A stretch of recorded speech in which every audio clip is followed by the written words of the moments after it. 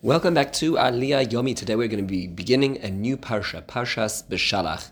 Our parsha is 116 psukim long in total, and our Aliyah Rishon is 14 psukim, running from Perek Yud Gimel Yud Zayin to Yudalid Ches. The main idea of our Aliyah is the Egyptians' change of heart.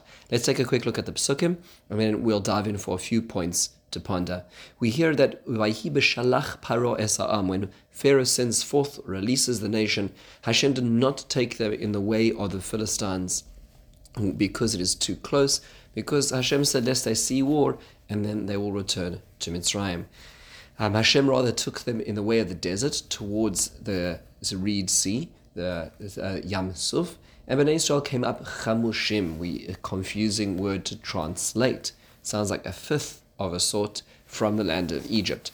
We also hear that Moshe Rabbeinu has with him the Atzmos Yosef, the bones of Yosef, because of the oath that Yosef made him take, that he would bring that the brothers would bring his bones up with, and Moshe, as a representative of the nation of Israel, has taken that upon himself. We hear about how Hashem walks in front of the camp of Israel in the day and during the night. There is a cloud, there is this pillar of fire. They are prepared and they are protected. In the meantime, Hashem then tells Moshe that you're going to now move from your first encampment, which is at Sukkos, which is the end of the desert, the edge of the desert, and you're going to now return to a place called Pi HaChiros, which is between Migdal and Yam, which faces Baal Tzafon. So that's what they sort of turn back. And Paro will say that Bnei Israel are lost, and I'm going to strengthen, says Hashem, his heart. He's going to chase after you. I'm going to allow him to go heart strong, headstrong into this, and that's what in fact happens. Pharaoh hears about this. He settles his chariot. He gets 600 chariots out there, and off he goes to chase after Israel. The Bnei Israel yotzim b'yad marama, even though Israel are leaving with a strengthened hand. This is what we hear in our Aliyah. A few basic points to ponder. The first pasuk is somewhat confusing. We're told that when the nation of Israel have been released, they don't go through the Derech Eretz Plishtim, the way of the Philistines, because it is too close. There's a number of questions we can have just to understand the mechanics of this. The area of the Philistines are not a native nation to the land of Canaan. They are actually a seafaring nation from the area of Cyprus, but they settle upon the coast, the lower coast of where Gaza is today. So the most natural way of exiting Egypt and getting to the land of Canaan would be through the Gaza area, and yet Hashem chooses not to do that, rather takes them deeper into the Sinai Peninsula towards the Red Sea. Why does he do this? Because it is too close, and if they see war, they will return. What exactly does that mean? So some Mefarshim, the Ibn Ezra quotes one of Mefarish who suggests that the word ki, because it is close, actually means the opposite.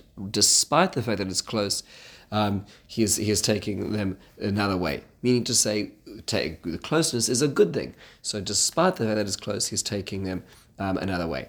However, Rashi says, no, the point is like this. Because it is close, what's going to end up happening is when there would be a war, then they would immediately lose heart and return to Egypt very easily. But if it's going to be a longer route, it's going to be less likely that they will turn coat. The Targum Yerushalmi actually gives us a little more details. It explains that 30 years prior to the end of the Egyptian exile, the children of Ephraim believed that the end had come, and that was the appropriate time to leave the land of Egypt, and they broke out, tried to enter the land of Israel, and yet were killed by the Philistines upon access, and at which point in time they were killed and their bodies were strewn across a certain valley. It is later on in Yechezkel where we hear about the resurrection of the dry bones, and it refers to the dry bones, according to one opinion in the Gemara in Sanhedrin, to these dry bones of the children of Ephraim. So one of the reasons why they're not being taken through the Philistine territory is because the first thing they will encounter is the valley of bodies of their brethren, and that will automatically scare them. They'll turn around and flee. So that's the Targum Yerushalmi giving us a little more depth. However, the Midrash Mechilta, which is a Midrash Halacha, which starts just now, really, around these parashios, when there starts to be more halacha in the Torah, as the Midrash Mechilta actually says a very interesting observation. It says, what is a kikaravu? It's close. It means the oath of Avraham Avinu is still too close. The statute of limitation has not yet run its course. What does that mean? What is this referring to? So you go to the end of Parshas Vayera, you remember that there's a peace accord which is signed between Abraham and Avimelech, and is intergenerational for 3 generations, that there's not going to be attrition between the Philistines and the Hebrews. And it was seen, according to the Medrash and according to many Mefarshim, that this was a negative thing. Avraham Avinu should not have been looking for security, or not agreed to give security or intergenerational security to this accord with the Philistines. This was not the appropriate time. Hashem had promised in the land. He knew he would have to remove all the inhabitants of the land, and that would include the Philistines later on.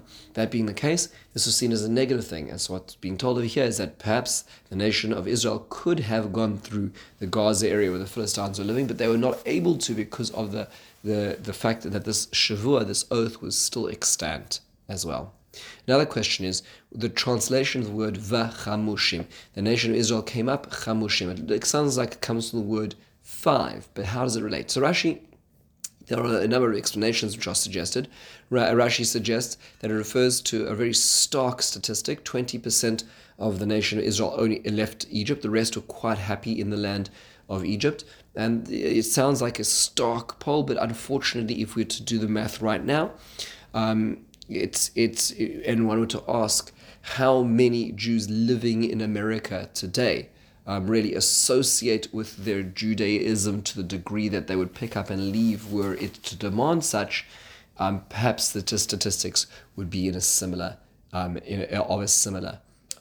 painting and a statistic range, unfortunately. So this is what's being described v'chamushim, a very stark description.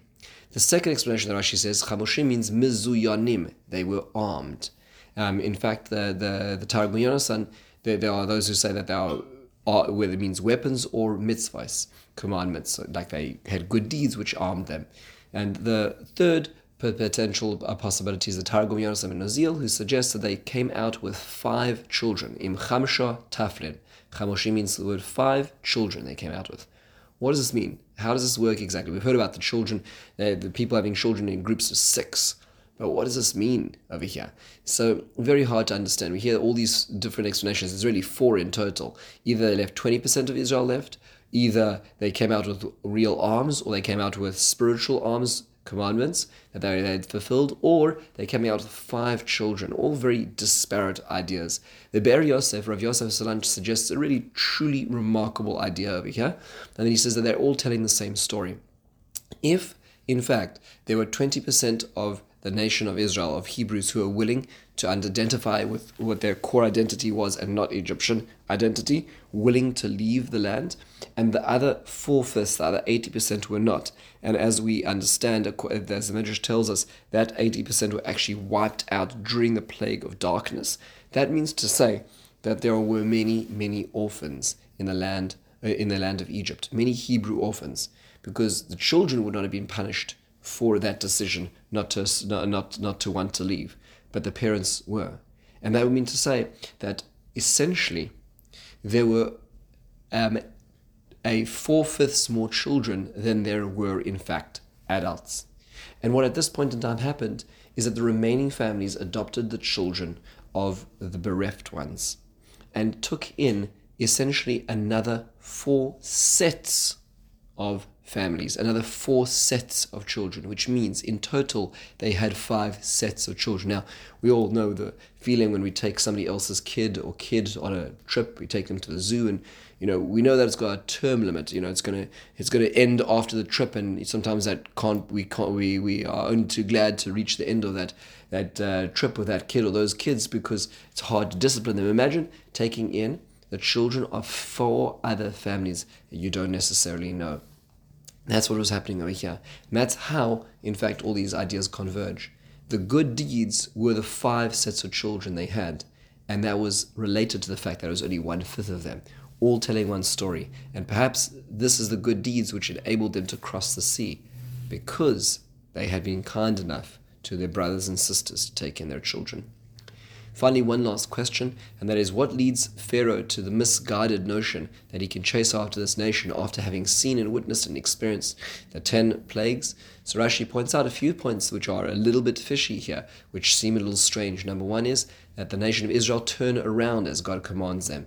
Number two is that the place they turn around to is just outside Pitom, which is Per Atom, which is one of the cities that the nation of Israel built, which has in its shadow Baal Tzafon. Baal Tzafon was one of the gods of Egypt, and in fact was the only god, the only statue which had not been struck down during the plagues. All the other Egyptian gods had been broken in some form or fashion. This being the case, Pharaoh looked at this and, grasping at straws, says, look, you see, they can't conquer, or their God is not powerful enough to conquer Baal Tzafon, which enabled him to have just a little bit to stand on, to think that perhaps he could go after them. The Drosh HaSaran, Rabbeinu Nissim, makes the suggestion that in fact it was the weakness of Moshe Rabbeinu's request which allowed Pharaoh to have the audacity to make this move. After all, Moshe Rabbeinu had not said, set my people free forever. He had said, give us 3 days. He had not said, we're going to take your wealth. He said, may we borrow your wealth. All of those suggest a posture of weakness. That being the case, Pharaoh said, well, if they're not really the real deal, if they can't really ask more definitively and with greater strength, then perhaps they really are just faking it. They are not really the real deal, which enabled him to saddle his own chariot and chase after them. With this, we conclude the first aliyah. In the meantime, have a wonderful and meaningful day.